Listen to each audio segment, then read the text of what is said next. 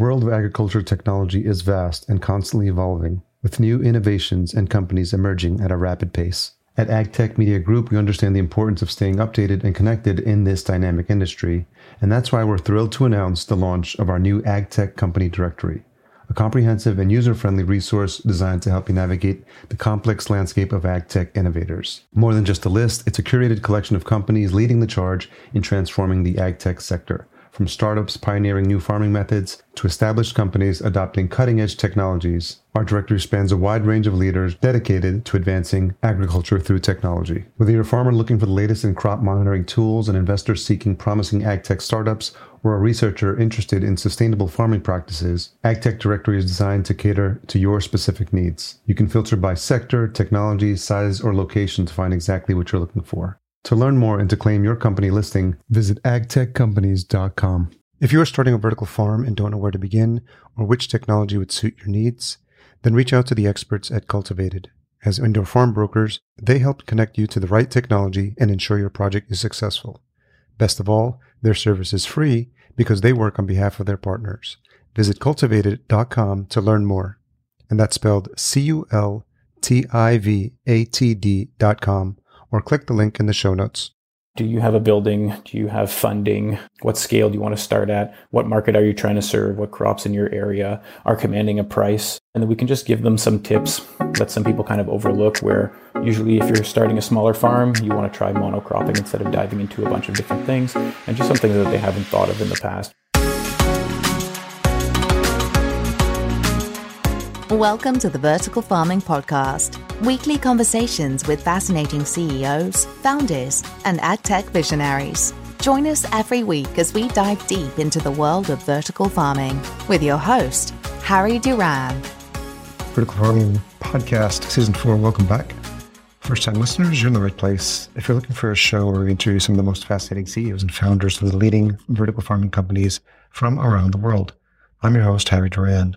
In case you missed last week's episode, I spoke to Scott Bryson of Orbital Farm. It's a company supplying fresh veggies, fish, vegan protein to local markets around the world. Scott has spent his life and career as a problem solver, from picking stones and baling hay in farm fields to becoming an entrepreneur at 22 and building a multi-million-dollar advertising agency over a decade.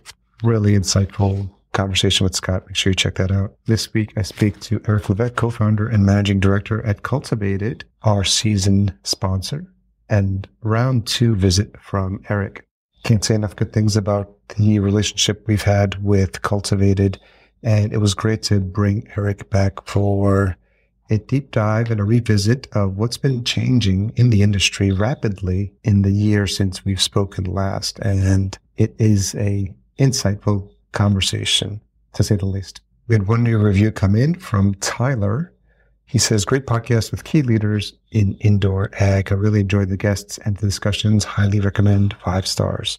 Thank you for that, Tyler. Don't forget, if you'd like your review read out, head on over to ratethispodcast.com/VFP, and we'll be sure to read those out on future episodes. Okay, let's get into this round 2 conversation with Eric. So Eric Levesque, welcome back for round 2 on the Vertical Farming Podcast. Glad to be here. Thanks for having me. Yeah, so lots has been happening as of this recording, December 28th, 2021.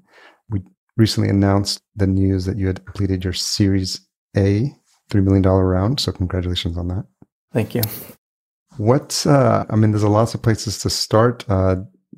Interest in anything vertical farming related seems like it's been taking off, and what's top of mind for you? And as you think about, it's probably been over a year and a half since we last chatted, and what's been buzzing in your mind? Yeah, it's got to be about a year or so since we've chatted. Definitely. Yeah. This year has been pretty wild. You start a company and you set some metrics for yourself, but that's just kind of a nice dream to have for yourself. And it's been, the reception has been out of this world. I think we've really hit a sweet spot here. We've hit a niche, and the reception from everyone has just been out of this world. The service we're offering obviously is needed in this industry to, help people really succeed in purchasing farms and getting the proper education that they need.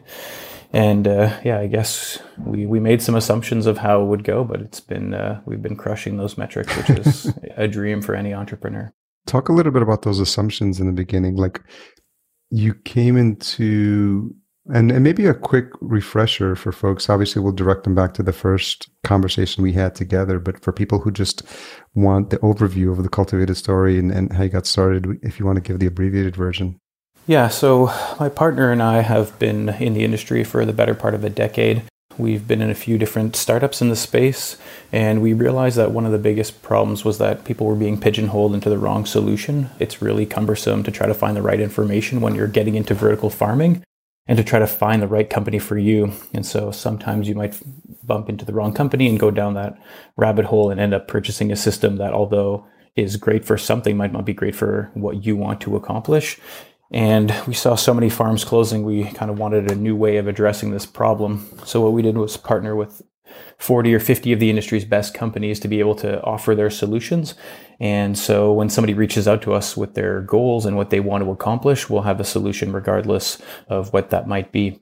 And then we even offer a farming as a service package to kind of wrap it all together, where we'll send farmers to your location for a short or extended period of time to either train or operate your farm head to toe. You mentioned this idea of like people starting and going down the wrong path. Are there some like horror stories that you heard of people that when they got started, or they had a preconceived notion about what they were expecting with a different service and it didn't turn out the way they planned? Yeah, I think there are quite a few people who are not educated properly in terms of thinking that these systems are more automated than they are. Obviously, there's a great deal of automation and the systems are wonderful, but you have to be careful in telling somebody that the system is automated when most of the time it's kind of the lights turning themselves on or off, or the doser, pumping the right amount of nutrients to the plants. But there is still quite a lot of labor that goes into the majority of these. And so I think it's less on that side of things, although that is an issue, and more in terms of, somebody wants to grow kale and basil and they go to your company and say, this is what I want to accomplish. You might know that the neighboring company does this better, but you're in business. And so you still have to suggest your products to them. And so that's why we ended up with this solution. We just kind of wanted to alleviate that issue. It's really hard to find the right stuff since everything is so new. And so when you're coming in here, we just want to make sure that whatever you want to do, if you're wanting to be a part of the solution and join this industry, we want to give you the best chance at succeeding, which is why we've partnered with companies we trust and we work well with. And so we've got something to offer to everyone. What were those early conversations like with some of these companies? There's other people that have done similar brokerage type services in the past, I would imagine. And I wonder, as you start to have these early conversations, they're trying to figure out who you are, what's your background, and what's your approach, and how you're going to treat this differently. Yeah, so we were a bit lucky in that my partner and I, like I said, have been in industry for a while. And so reaching out to most of these companies, I had worked with a good portion of them. And so we kind of all worked together. We had a pretty good reputation coming into this. And so setting up those agreements, although it's time consuming, was fairly simple. But yeah, nothing more than that. I think they kind of knew what we were aiming for. And we've had, like I said, quite a reception. Everyone has really loved the concept. We're able to offer the majority of our services for free because we get paid on the back end from the suppliers.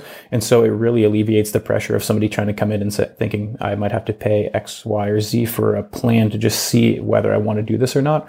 And so that's been, I think a big portion of our success. Where do you see people have the most success when they work with you in terms of pre-work experience, business experience, farming experience? Is there like a sweet spot where when they start, like you've seen, because they have like A, B, and C, they're more likely to succeed? Yeah, so we're basically just doing all of the legwork for you. You tell us, the majority of our clients, on the small side at least, are telling us, I want to grow something, I'm not sure how to get there. And so what we do is we will tailor a solution that we feel adequately resembles what they are trying to accomplish. And then we can kind of just tailor it from there depending on what they actually want to do. Do you have a building? Do you have funding? What scale do you want to start at? What market are you trying to serve? What crops in your area are commanding a price? And then we can just give them some tips. that some people kind of overlook, where usually if you're starting a smaller farm, you want to try monocropping instead of diving into a bunch of different things, and just some things that they haven't thought of in the past. But we help with business planning, we help with marketing, market analysis, research, all of these things. So we're really taking out all of the legwork and giving you basically a finalized business plan with a number at the end that says, hey, if you want to move forward, this is it. And, then you just kind of sign on the dotted line and you're off to the races.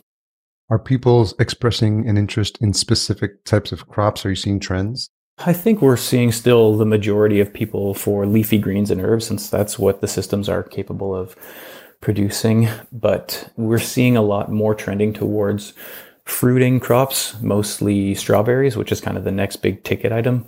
And so a few companies are kind of pushing their tech to see what they can accomplish in terms of that. But I would assume that strawberries will be the next frontier for us. I had a really good conversation with Hiroki from Oishi. It was fascinating to understand how important the varieties are. It's almost like wine in France, right? That each region in Japan had like different strawberries, and I guess because of, obviously because of the size, it's something that people have trended towards as the next crop that's of interest to them. Yeah, certainly. I think there's a really good margin there. And because the crop is so hard to get your hands on in specific parts of the world, because it's only grown in some very small portions, yeah, it can definitely be a little bit tricky to get your hands on them. So being able to offer a solution that grows this 365 days a year, regardless of where you're located, makes that product even more premium. How much of this is a learning process for you, or is this the part where you rely on the partners who have a specialty or expertise in certain crops? Yeah, so in the beginning, we certainly leaned on them a little bit more than we do now. We have been able to round out our team. We're about a dozen full-timers right now. And so everyone's kind of taking their crack at a few of the partners to make sure that we are specializing, but we do lean on them quite a bit still. Obviously, it's their technology, it's their experience, and we want to make sure we use the best version of that. But yeah, I'd say it's a good mix, but in the beginning, it was certainly quite a bit of leaning on them. So talk a little bit about how if any, the business model has changed since the last time we talked, and what your thoughts were about, if I was to have asked you back then what you thought it would look like a year and a half into the future, how different is that than what's actually happened? Yeah, so I think last time we spoke, we had assumed that we would be seeing smaller deal flow. We had expected deals to be probably in the range of $250,000 to $500,000, where our average deal right now is probably $5 million plus, and we're working on quite a few mega projects of $100 million plus. And so, yeah, I guess that would be the biggest kind of shock to me, is that there are so many larger corporations who are looking at doing things at scale and that have realized this is the only answer for the time being. We have to adapt to this. We have to go indoors. We have to be part of the solution. And so they're looking at making change at a really high level on a big scale. And so it's pretty exciting for us. We're biting off maybe almost more than we can chew, but we're bringing on the right people to make sure that we don't have any issues with that. And so, yeah, we're really excited to see what 2022 brings. It feels like a strike while the iron is hot moment, right? In terms of like the interest in the space. I'm wondering if that's changed the mix of the partners you had. So I think the 30 companies that you started with, how has that changed? Has that grown? Have some companies left and others come on board?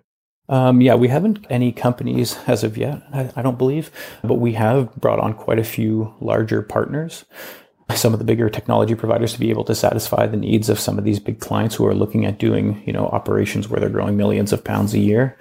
We've also will be announcing in the new year a capital fund called Cultivated Capital with our funding partner, who just closed our Series A with a minimum subscription of $50 million that we're hoping to oversubscribe by quite a bit, so that we can help fund some of these larger scale projects that we really believe in as well. So really an A to Z solution here, where we'll be able to fund the project, at least a portion, in equity financing, and then also select a technology and then help to operate the farms with our farming as a service package as well. How has that changed the things you thought you'd be focused on when you started? Yeah, I think any entrepreneur knows that at least in the beginning, you have to be a little bit agile with your business, since sometimes the model seems to pivot quite a bit. And that's definitely what we're seeing here. We were going to be focusing, on just smaller clients on a one-on-one basis. And now we've kind of segmented the company into 2 or 3 different portions where we'll have the smaller farmers who are looking to just start a little farm for their community. And then we've got the larger scale projects with bigger conglomerates. And then we've also got the farming as a service for all of these. We weren't thinking that the farming as a service would take off quite as much as it did, but it seems like almost everyone is wanting some level of oversight for their farm, at least in the beginning, to ensure its success. So that's a super exciting avenue. We've brought on some people specifically for that as well. So they're operating that side of the business, but everything's been flowing extremely well so far. Talk a little bit about how that's changed, or what you need to adjust as the founders, like, maybe the skill sets that you guys had in place and were thinking of hiring for. Has that changed at all in terms of, because of the scale at which you're growing now? Yeah, so the team members that we've brought on recently have actually kind of replaced the jobs that we thought we would be doing in the beginning, so that we could focus on some of the bigger picture and the larger projects that we have. We didn't anticipate so much return to travel. I've been on the go quite a bit, doing kind of the conference circuit and visiting with a lot of our partners and some of these bigger farms, which has kind of taken me out of my previous role, which was kind of in the business development and sales side of things. But we've brought on some really key people. Almost all of our staff comes from the industry as well, from different companies. So it's been a bit quicker to get them up to speed since they're coming with a good base of knowledge. How has that changed your management style? Or how have you had to adjust in terms of learning or putting yourself in a position that is different than what you thought would be when you started? Yeah, I feel like ever since I got into this industry, it's been a million miles a minute. I've been kind of just thrown into the fire from day one, and it hasn't really slowed down. Yeah. I kind of always feel like I have a grasp on something, and then somebody throws me a brand new curveball of something new and gigantic and exciting that we can't turn away from. So yeah, it's definitely always evolving. I think we're still kind of finding our footing as a company, but this Series A certainly helps to kind of cement what we're looking to accomplish here. So. How have you had to grow as a person and as a leader? Definitely had to get a bit more organized, which is quite the task for me. Yeah. But yeah, like I said, we've hired some people to help with that specifically as well. Just manage my time better. Obviously, when you start a company, you're kind of just seeing what sticks and seeing what the market has an appetite for. But then when you raise some investment, you start to be held a bit more accountable, and you got to make sure you perform based on the metrics that you've pitched. So yeah, I think we've got the right team in place for it. I'm super excited to see what we can pull off here. How long was the process for the funding? Talk a little bit about that journey. The funding took a little while. That was an evolving discussion as well. And because the fund was a condition of the fundraise, it added some complexities there. So raising money is always kind of a complicated task, since it's always got so many moving parts. It took us probably about 4 months, which is actually not so bad in terms of how much we raise as a new company. And attaching a $50 million fund to that is quite a big deal for us, obviously, and for the industry. So 4 months might seem long, but it's actually probably pretty short in terms of a deal like this.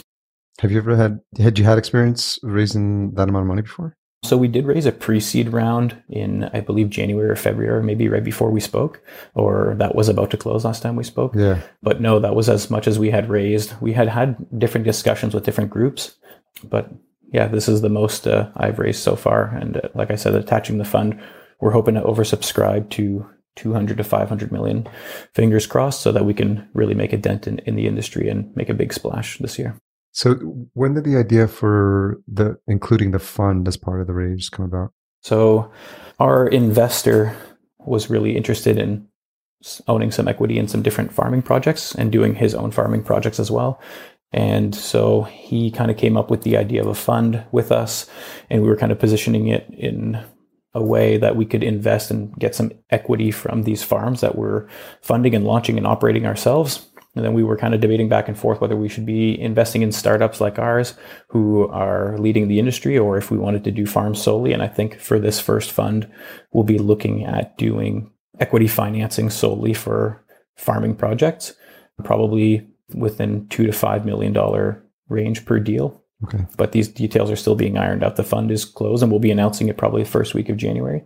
But yeah. I imagine you have a lot of the experience from a due diligence perspective, because it's what you guys do. So is that what you're applying to thinking about which of these projects you guys want to actually invest in? Yeah, exactly. So we'll be managing the fund and picking which projects will be being chosen by our fund. One of the conditions is that they must be working with a brokerage, obviously. There will probably be some form of farming as a service contracts, unless you have a team in place that we feel is capable of operating it without our help. But yeah, there are a few conditions we haven't fully ironed out. We've identified enough deals for nearly the first set of 50 million that will come into the fund already. We've been having chats with them. These conversations have been ongoing for a while, but we were just waiting to kind of dot the I's and cross the T's before we announce it to the public, which should be, I believe, the first week of January, as mentioned. Yeah, so it coincide nicely with the release of this episode. What's been the reaction or the interest? Were you surprised by that as well? Yeah, so the fund obviously has been super exciting for us. We know that launching that is going to get a lot of attention. Everyone that we've spoken to about it now that it is kind of closed has been extremely excited. Everyone has projects they want to bring to us. Obviously, that's why we're hoping to oversubscribe the fund. There is, one of the biggest issues for funds is that usually there's not enough projects for it, and you're always searching for something. In this industry, it seems to be the complete opposite, where we have too many projects that need funding and too many great businessmen with good ideas who are in great locations. And so we have to be really selective in which companies we work with and which projects we take on. But that's kind of an exciting part, and obviously a pretty good thing when you have too much business to take care of. How do you think about the mix of crops or technologies, or are you trying to make sure that that's balanced out as well? No, not specifically. I think it'll end up being that way, but I don't think we really have a focus on that. We're really looking for projects that make sense. Some locations make more sense than others, and some technologies in certain places make more sense. And so we're just making sure that we're doing our due diligence and vetting the partners and the people bringing these projects to us to make sure that they have the best chance of success. Are you starting to see overlap in terms of multiple similar type projects existing in the same region, and you have to be selective about which ones you help support? Not yet. We obviously don't want to create competition for people that we work with. That's definitely not what we're here for. But I think for the time being, there's still so much appetite for vertical farming and such a need for produce to be grown in these locations that even if we were to deploy multiple farms in the same location, they still wouldn't really be affecting each other. That's one of the most common misconceptions about indoor farming, is that if somebody puts a small farm in a city of 100,000 people, then there can't be another one, when they could actually be a dozen. They probably wouldn't even really be aware of each other's existence. Yeah, I think the biggest analogy people can think of is just multiple big chain supermarkets existing in the same, or even like a CVS across from a Walgreens. Yeah, exactly. It's the same type of vibe. How much of that is an education process for people that are worried about competition? So most people will bring that up. It's been, I wouldn't say an issue, but people usually will ask for some form of exclusivity. We kind of have to comfort them and tell them that it's really not needed. There have been deals with some companies for exclusivity in a certain region based on aggressive expansion plans. But that has been one of the things that people have been a bit concerned about, which seems to be pretty simple once we show them the metrics and the market analysis that we've done and the appetite for how much it really needs to be grown in a city of that size, and then how much they're growing. They see that they're, maybe growing 0.5% of what is being consumed in the city. It makes them feel a little bit better. And how much of the support do they get from you versus the partners they eventually get connected with when it comes to the marketing aspects as well? So I'd say it would depend on the partner, but for the most part, it's probably about 50-50. We offer ongoing support for the lifetime of the farm on our end, and most of the companies are pretty good at doing that as well. So we just want to make sure that they're fully supported. Depending on what level of help they require, there can be some fees to that, like the farming as a service. Obviously, if we're sending somebody to your location, that's a paid service. And then if you want a business plan or some market analysis or help with research, usually we just quote based on the size and scope of the project. So you've been doing a lot of travel recently. I think we had to work a couple of times to get this scheduled because you were in Dubai. So what's been the itinerary the past year? Where have you been traveling to? So I just came back from Dubai recently. I'm actually leaving for Texas in a few days here for the next few months, try to escape this Canadian winter. So that's pretty exciting. But Yeah, I've been mostly in Canada and the States doing some of the conferences and meeting up with our partners that we didn't have a chance to visit with during COVID. But we are looking to expand right now. We have some really big projects, one or two in Texas, one in Perth, Australia, and a handful in Dubai. And we're looking at opening offices there, which was part of this funding round as well. So you should see some pretty extensive and aggressive expansion plans from Cultivated this year. Can you talk a little bit about the sort of the environment there? Not the physical environment, but actually like the vertical farming, like space, like when you go to places like Perth, when you go to Dubai. Talk a little bit about what you're seeing and hearing on the ground there. Yeah, so this was my fourth time in the UAE, I believe. And the last few times there definitely was an appetite for it. But I think the general consumer was not ready to pay a premium price for a premium product, which seems to be coming around now. You know, when we got into this industry a handful of years ago, everyone I would talk to about what I was doing had no idea and had never heard of it. And that seems to be happening a bit less and less. And people are starting to understand that this really is the only solution that we have for the time being. And so that if we don't adapt now, we're going to be left holding the bag, so to speak, in a few years from now. And the UAE seems to really be coming around. The government is pouring hundreds of millions of dollars of funding into projects like this. And I think more and more people are just paying attention and realizing that this needs to be done. So from my dealings there, it just makes sense for us to have an office and maybe a small staff on site. Obviously, it's a lot easier to do business face to face and makes things a bit more comfortable. And so we're hoping to have an office in all three of those locations before the year's end. What type of farms? Is it the same mix like what you would see here in the States? You know, everything from container farms to, you know, obviously the big box spaces. Are you seeing that same mix in places like Dubai and Perth? So we're actually seeing kind of a mix of what we're calling a hybrid farm, where there'll be some container aspect and some warehouse aspect and some greenhouse aspect as well. Not all of them being copy-paste versions of each other, but some environments like Dubai are a little bit better for greenhouses just based on the weather out there and the lack of water and some other issues. But we're really seeing a mixture of people want to grow different crops, and they're realizing that not every crop can be grown as well in every system. And so they're really doing a mix to alleviate that and to make sure that they're able to grow some berries with some fruits, maybe some vine crops, and just to kind of diversify the portfolio.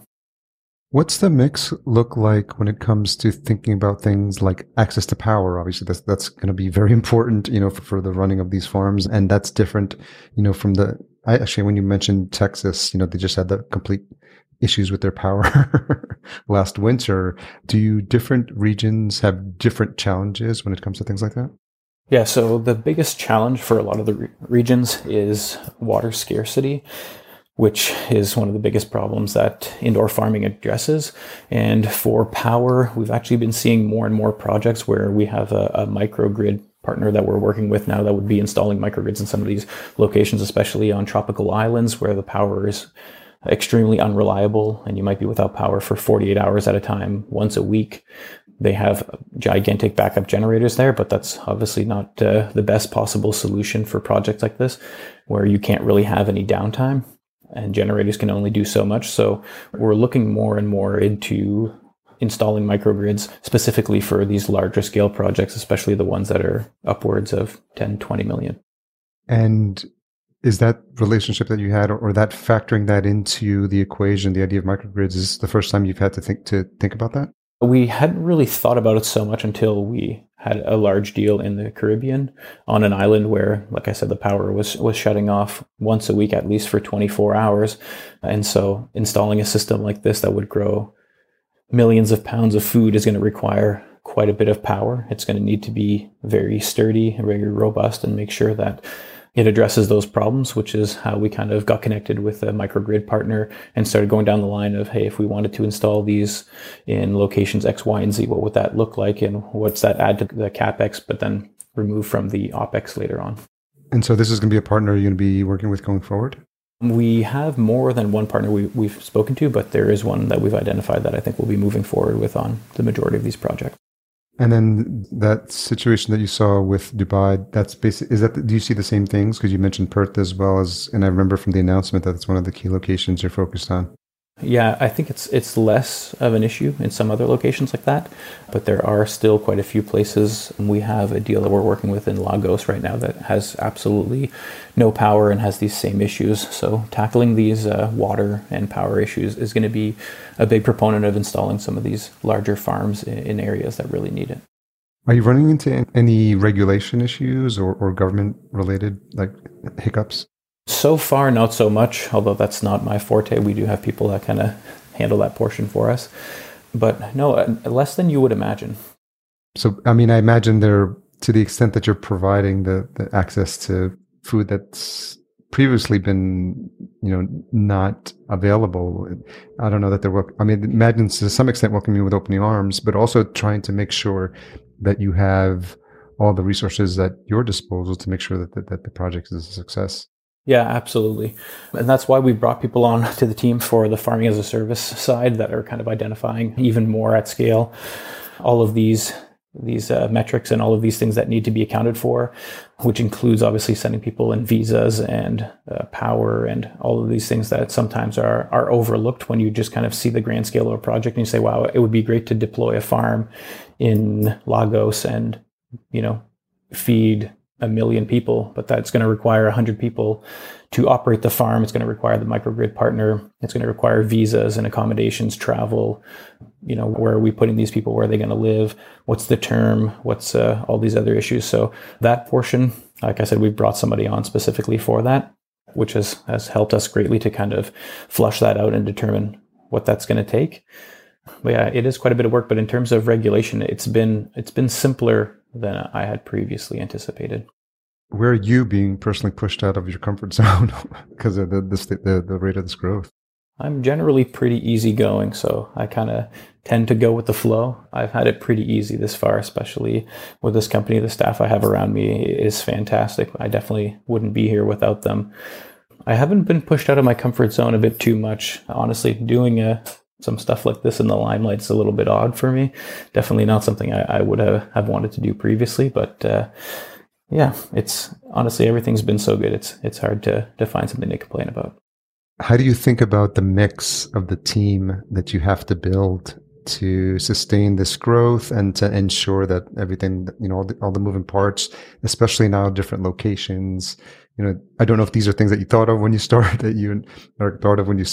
but I imagine there's some different things that are top of mind for you than they were maybe a year and a half ago. Yeah, certainly. So we mostly assumed we would become kind of a sales and marketing team. And that's kind of the focus that we had with our original staff members. Obviously, this farming as a service is a gigantic endeavor that will require hundreds of employees for these locations, the majority of which we hope to find wherever we deploy these farms.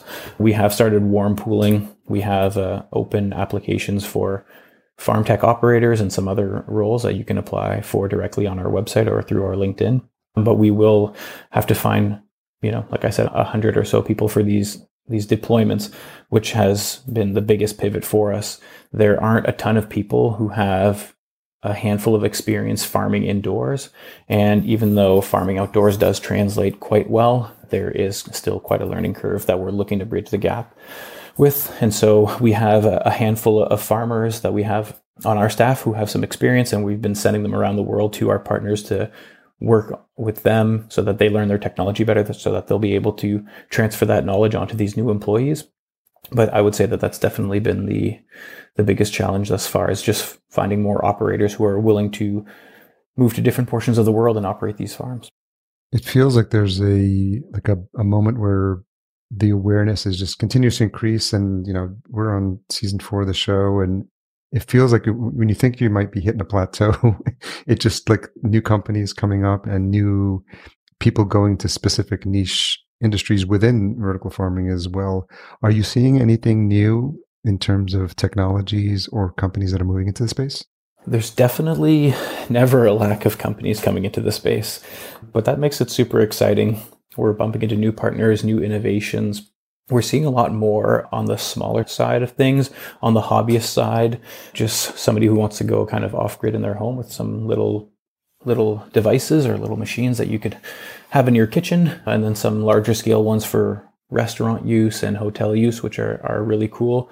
I think in the beginning, those were kind of piecemealed a bit and just kind of an idea. But these new iterations that we're seeing from these companies, like fully automated with an application on your phone that allows you to run it, and that tells you when it's going to run out of nutrients or if your plants aren't getting enough X, Y, and Z, is super cool. It's really taken all of the grunt work out of it.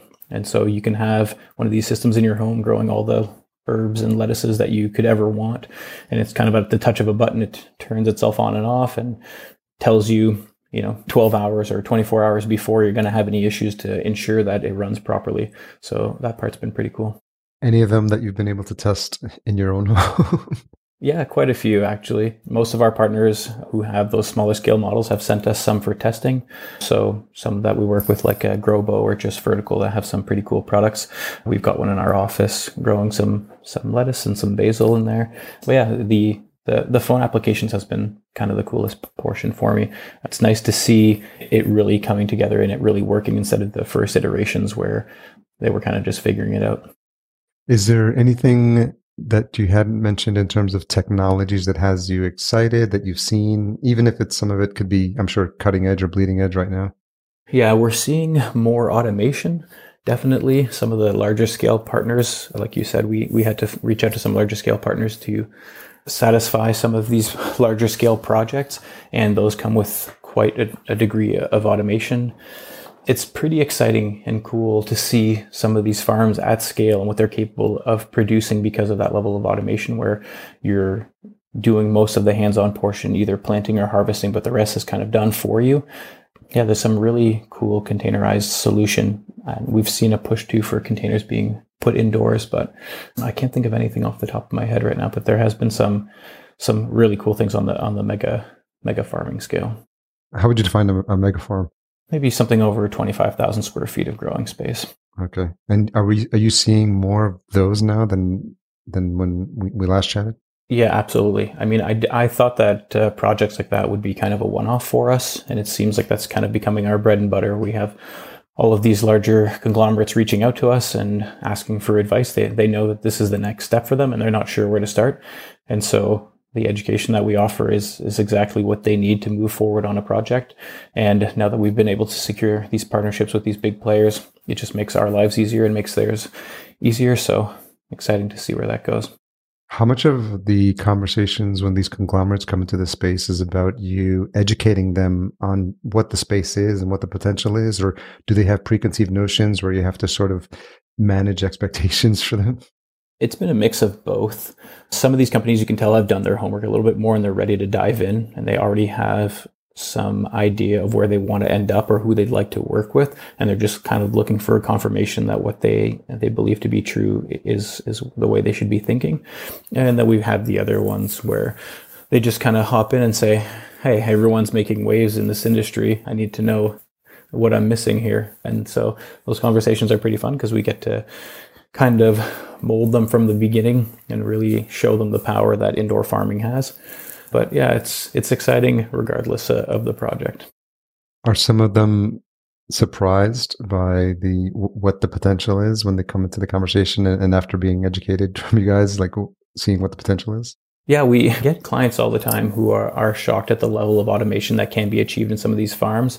I think they just kind of assumed it's a bunch of racks growing lettuce inside of a gigantic building.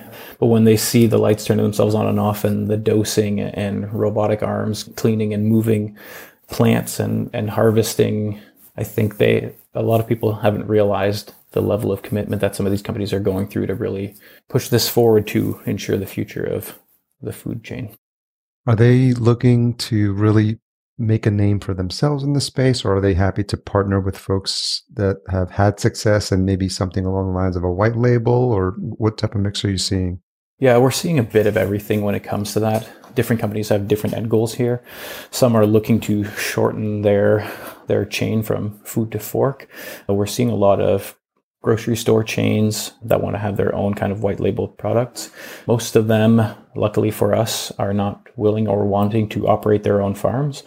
They're just looking to, understand why this would make more sense for them and how this would get them a better bottom line with healthier, safer produce that could be labeled under their umbrella, which is obviously a big factor for them. And That's kind of the majority of what we've been seeing. Everyone wants to have their own kind of solution and not have to rely on a third party or fourth party to ensure that their lettuce or basil is getting to their store. They're dealing with such astronomical numbers. And some of these are importing from so far away. It's been such a problem pre-COVID. And I think COVID just shed some light on how poor the supply chain really is, especially in terms of food and how fragile it is because of how short the shelf life of produce is. And so this is a problem that they've realized needs to be addressed now. And they're thinking, instead of having somebody else do it, how can we do it? Do you see that when after those conversations that the light goes off in their head, like they get excited at the potential for what's available, but also coming out with different ideas than they had when they started the conversation with you? Most of them, yeah. So it's a little tricky to say because we have so many different active projects. Yeah. But most people, when they want to dip their toe and they're just kind of wondering what can be grown and what is the scale, I think people don't realize that we are really capable of going to scale now. And the industry is progressing so much faster than most others.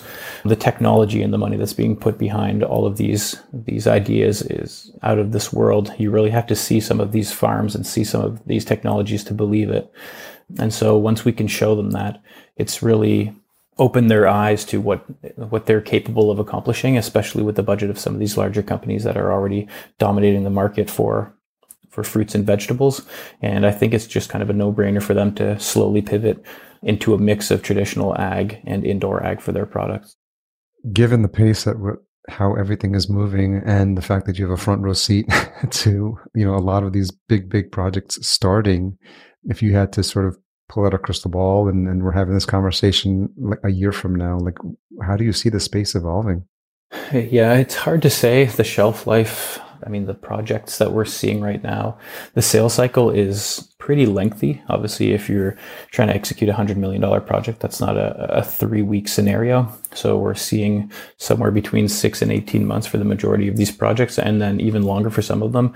18 months could mean a project is executed on paper, but then a building still has to be built and the technology manufactured and shipped and ordered and then turned on, and we have to show them how it works before they really get any traction there. So we could be looking at 24 plus months before some of these larger projects hit the ground. So it's exciting to see what that'll turn up to be.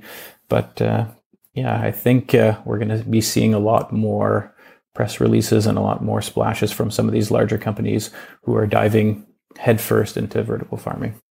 If you had to guide them on things to look out for or to be concerned with or things they should have on their radar, because as we all know, a lot can change in 24 months. Just look at the past 24. Do you think about those things, or do you prepare for those things, or can you? Yeah, so we prepare as best we can. The number one thing for vertical farming, I think, is still you just have to have your offtake agreements. You can't be purchasing a farm that grows hundreds or thousands of pounds of produce without having some plan to offload those. Obviously the shelf life of produce grown in an indoor farm, it travels a lot less, so it will last a lot longer. But if you don't have a plan to get rid of your lettuce somewhere, it's not going to be a great scenario for you. So we really preach to have that done, tell your story properly so that you're able to command the price that you're looking for. And for some of these larger scale players, they have the luxury of purchasing their own produce because they own a grocery store chain or what have you. But yeah, other than that, we just really preach proper operations. You have to have the right team in place to make sure that if you have any issues with your system, you know how to address them right away, which is what we're looking to really solve with this farming as a service. And those are the two biggest keys, I believe. And how do you think Cultivated's role in this is changing and evolving? And how do you think about like the mix of specialties and experts that you start to need in order to grow at this scale? Yeah, we definitely did not anticipate we would need so many experts so quickly. Luckily, we have been in the space for a while, and so we've been able to lean on some of the resources that we thought we could wait a little bit longer to lean on. But we know quite a few people. We do know a lot of operators. And the nice thing is that with this space booming the way it is, there are so many people who want to become an operator and who want to become knowledgeable in this space to operate farms, and they see the opportunity that brings them. And so it's not been hard for us to find candidates willing to go and operate these farms. It's just looking towards the future of how do we train them properly to ensure that whoever goes to this location is capable of operating the farms that we're sending them to. So for the time being, we've got a handful of true experts who have a lot of hands-on experience and some, education into these farms. So we're sending them with people who have not been trained or have very little experience, and they will be trained by the expert, and then the expert will keep moving from location to location and training these new employees who are looking to get into vertical farming. Do you see that that's one of the spaces where if that doesn't keep pace with the growth, the education and the training and the job pool, like, because to your point, I think you said there's 100 jobs opening across what we just talked about, but it feels like there's a big need for education, a big need for people being trained and well trained and qualified in the space. Yeah, so we're actually looking to potentially open up a hybrid farm that we're going to turn into kind of a vertical farming university, hopefully this year. That's kind of an ambitious plan that we have with everything else that we have on our plate, but something that we've been discussing for a little bit here. I think you're going to see more of that in the near future. It's definitely something that's needed. There is no lack of farming jobs that are going to be coming in 2022 and 2023, hundreds and hundreds. And that's just, on our side of things. So I can imagine how much all these other farming companies are going to need. And so I think that education proponent is really huge. And we're looking at different avenues of addressing that. There are some platforms online where you can get some education, like Upstart University that I'm aware of, but there needs to be something more for people coming into the space so that they can really dig their teeth in it and better understand what they're getting themselves into.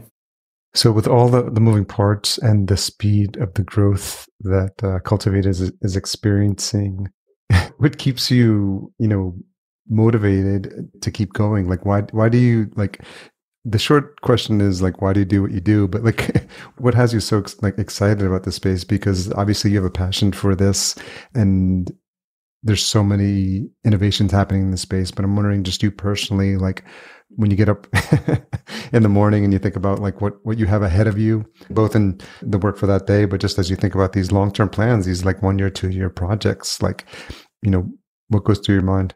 Yeah, I think the most exciting opportunity is that we actually have the power to make a dent in this gigantic issue that the world is facing. It's kind of cool to have this opportunity where we can really address this. We can really make a difference. We can help people. We can grow food in places where food has never been accessible, and we can make a change for the better. Whereas, there's a lot of other jobs that I've had where I didn't have this feeling, and the staff I have around me is so great, and what we're building together is, that's what keeps me going. Everyone has drank the Kool-Aid, so to speak, and it's really awesome to see the team grow together. And we're really close knit, and everyone we bring on helps so greatly. And it's just exciting. We get to travel the world and make it a better place at the same time. So pretty good on all fronts. Have you found that family and friends have a better idea of what you do now? Because vertical farming is like hot, and it's a hip thing to be involved in. I spoke to John Purcell at Unfold, I think last year, and his daughter was saying like, "Oh, Dad, you're cool now because you're into like vertical farming." Yeah, the last year, I'd say the last 12 months or so, people have really kind of, when I bring it up, they're like, "Oh, wow, I actually have heard of that. That's really cool. I can't believe that. I've never met somebody who's doing that." I think that's going to go away soon too, because more and more people are hopping into this industry. Kind of feels like the .com bubble right now. Yeah. Where are you sending folks to when they want to learn more about the industry, or do you want to kind of start to dip their toes in the water? So we're developing our own materials. Just brought on a couple people for content writing, a new director of marketing and social media director. So we're trying to develop our own materials because we like to tailor that information to make sure that people are getting the right stuff if they want to dive headfirst. And then there's Upstart University. Agritecture has some great resources as well. And then there's some companies like Nelson and Pay that offer some aquaponics crash courses and stuff. So a little bit piecemeal here and there that we're trying to aggregate together. But you mentioned agritecture. Is Henry in Dubai permanently? Henry Gordon Smith? Because I keep seeing his posts on social, and he's in Dubai. And I thought he got stuck there in COVID, and I think I don't know if he's there now. I spoke to him last week, and he was in Spain for the holidays, and I think he's going back to the UAE. Don't quote me on that. But yeah, he was there while we were there at the conference. He was the keynote speaker, I believe. Was that, you guys had chatted before? You met in person before? No, that was actually the first time I chatted with him. Okay. And what conferences do you have lined up for 2022? We've got about 30 or so identified already. So quite the circuit. So if anyone wants to chat, I'll be around. I'm going to try to make Indoor AgCon in Vegas. Perfect. I will definitely be there. Yeah. So really exciting stuff. I'm glad came back to get us updated. It seems like it was moving at a breakneck speed when we chatted last, and it feels like the pace hasn't let up. And I'm super excited for what you guys are doing, because I feel like you hold a really important role in this space in terms of education. And with new industries like this, or growing industries like this, I think there's a lot of room for people getting the wrong information or starting off on the wrong foot. And I think what Cultivated is doing is a really invaluable resource for this industry, because I think the more people have success, the more they can tell these stories. And for people that are new to the industry, they can see that the potential, because if people were having not a good experience with their first farm, they would tell that story to family and friends, like, oh no, don't do it. I tried it, didn't work out. But I think so this hand holding that you're providing, I think, is extremely valuable. Yeah, definitely. We want to see farms operate and then expand instead of shut down. And then obviously that's going to have a ripple effect, like you said, when they're pitching that to other people in their network or friends or family. And so everyone who is entering the industry is being a part of the solution. Yeah. And so we want to make sure we're maximizing that. So any ask you have of the audience? Not specifically, but feel free to reach out to us for anything you need, whether it's just a question, just want to get your feet wet, you want to learn some more information, give us a shout. Okay, so we'll make sure we have links to the site Cultivated on the show notes, and we'll have people keep an eye out there for some upcoming announcements. I'm sure there's stuff that's pending that's in the works as well, and especially new partnerships and things of that nature. Yeah, absolutely. We'll be announcing quite a few things in the new year, so stay tuned. Well, I appreciate you taking the time to come back and sharing the new news with us, Eric. Perfect. Thank you. Thanks again to Cultivated for being a fantastic sponsor. If you're looking into a vertical farm and don't know where to start or which technology would suit your needs, make sure you reach out to them today. The best part about it is that their service is free, and it's because they work on behalf of their partners. So head on over to cultivated.com. Just leave off the last E. That's CULTIVATD.com. Fullcast production and marketing provided by Fullcast. Sign up for a free podcast brainstorm at fullcast.co/VFP15. Another reminder, if you're enjoying the show, please leave us a rating and a review at ratethispodcast.com/VFP. We'll be sure to read those out on future episodes. Until we meet again, here's to your health. Thanks for listening. To read the full show notes for this episode, which includes any links mentioned in the episode, as well as a full show transcription, visit verticalfarmingpodcast.com. There, you can sign up for our email list to be notified when new episodes are published.